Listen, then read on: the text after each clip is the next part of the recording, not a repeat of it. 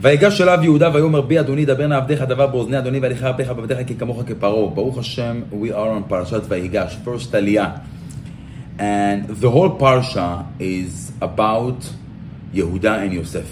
In a way, Baal HaTurim is telling us, Vayigash elav Yehuda, that the last letters of those three words, when Yehuda approached Yosef HaTzadik after the story of the previous parashot, when Yosef being sold to Egypt, says Baal HaTurim, Sofet Tevot Shaveh, Vayigash, Shin elav Vav Yehuda, Hey, Shaveh, it means equal. Yehuda was equal to Yosef. As we know that Yosef was the king, Yehuda is also the king. So basically, Yehuda, what he's trying to do right now in the Parsha, it's to establish the idea that he's also the king. We'll see how and what's the way to do it, because in a way, this is the message to the whole Jewish people. As we know that Yaakov later on is telling to Yehuda, Ata yoducha achecha. It means that his brothers, the rest of the Jewish people, our name is Yehudim, like Yehuda, right?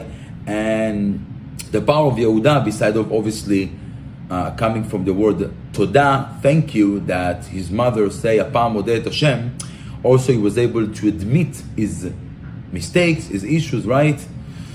Vayomer Yehuda tzadka mimeni, basically admit that, yeah, he did mistake, modeh umitvadeh. So the power of the Jewish people is with understanding and recognize their mistake, but at the same time saying thank you for everything that happened to them and moving forward. That's being king. But here is a little bit more than that. Here Yehuda is being responsible for whatever. Years ago, he was the one that told the brothers to sell Yosef. Right now, he's coming to take care of Binyamin. Teshuvat HaMishkal. He's doing Teshuvah over here. So he's coming to Yosef and he's telling Ki kamocha keparo. It means I see you as Paro.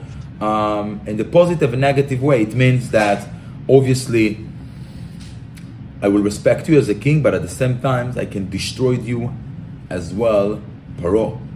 That's basically what it says. And then the whole next psukim in the first Aliyah, we see that Yehuda is bringing up the story. What happened? We came, you told us to go back, you told us this be your meraglim, we're spies, then you ask us, what about our family, father, brother, then we're nice to you, we actually came up with our brother, etc., etc.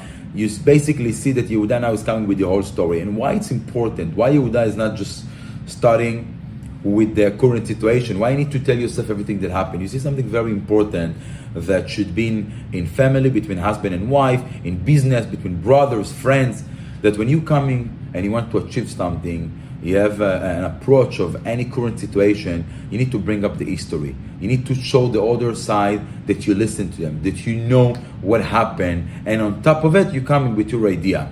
That's the best way of communications. Thank you, everyone.